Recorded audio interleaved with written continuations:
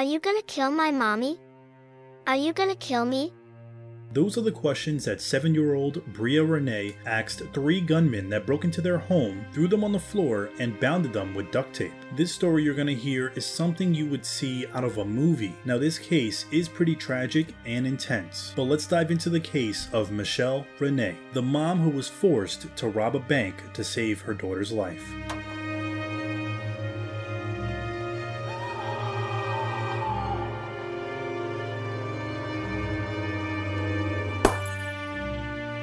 Michelle Renee and her daughter was relaxing in their home when she said that her daughter heard something outside of the house. She claimed that she saw someone moving around outside the window, and the intruder that was outside the window noticed that the little girl had seen him outside. That's when the intruders made their move the next day. So in the following day, 3 masked gunmen broke down her door. They threw Michelle and her daughter Bria to the ground and bounded them with duct tape. And these intruders were armed, and they told Michelle if she didn't do what they said, then her and her daughter would die. So the gunmen entered their house and they took their time explaining why they were there. So Michelle Renee was a manager at the bank that she worked, and the kidnappers knew that. They told her that they've been watching her for months, they know that she's the manager of the bank, and that she's gonna have to do what they tell her to do. Now there was one masked man that did most of the talking, and he appeared to be the ringleader. They knew where she worked and that they wanted her to rob the bank the next morning. Now you may ask yourself, how are you gonna get someone to rob the bank for you without the authorities being alerted? Well, the intruders came prepared, because what they planned to do was to strap explosive devices on the back of Michelle and the daughter Bria. So the kidnappers held them hostage all night and they went over the game plan for the bank robbery. The next morning, the men strapped what they said was dynamite on Michelle and her daughter Bria. The intruders then showed Michelle what looked like a doorbell, but the kidnappers told her that it was a detonation device, and if she messed up then they could set off the dynamite at any time. And according to Michelle, the ringleader told them, and I quote, "If you try to run,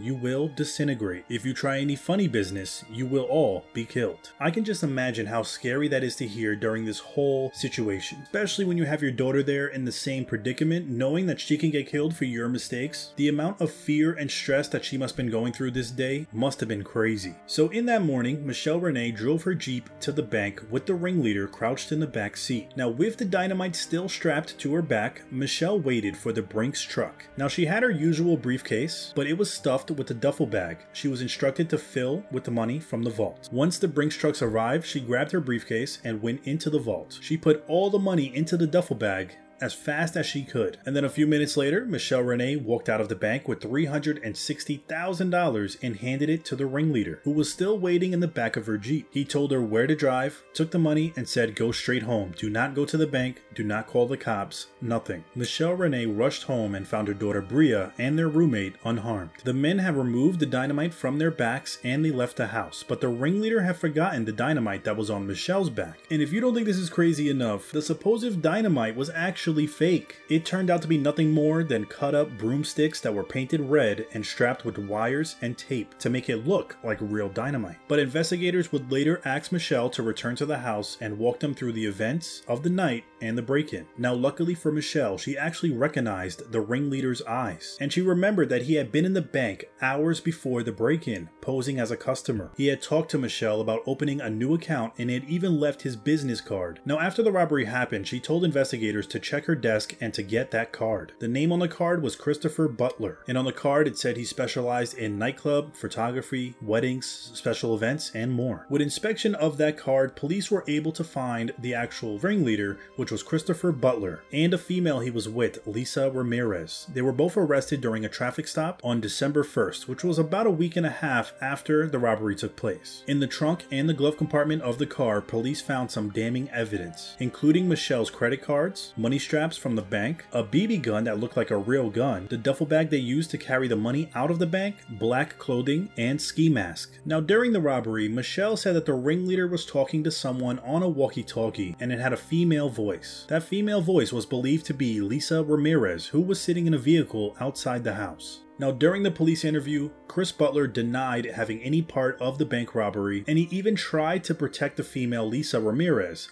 but Lisa implicated Butler and the other suspects. So when Butler tried to save Lisa and protect her by not saying anything, Lisa on the other hand was telling them everything and gave up all of the suspects to cut herself a deal. She even told the police that it was her idea to use fake dynamite and to kidnap the bank manager to commit the robbery. The other intruder was Christopher Huggins, and the investigators did recover $93,000, which was his share of the stolen cash. And then the fourth suspect, Robert Ortiz, and evidence showed that he was also the connection that helped the men acquire the guns. Now, when it came to the trial, Butler and Ramirez would be tried together in the first of the two trials. And Michelle thought that there was so much evidence there was no way that this trial was not going to be a slam dunk. But the defense lawyer had a strategy, and what he planned to do, in his words, was destroy the victim. What was your strategy going into trial? My strategy was to beat the hell out of the victim.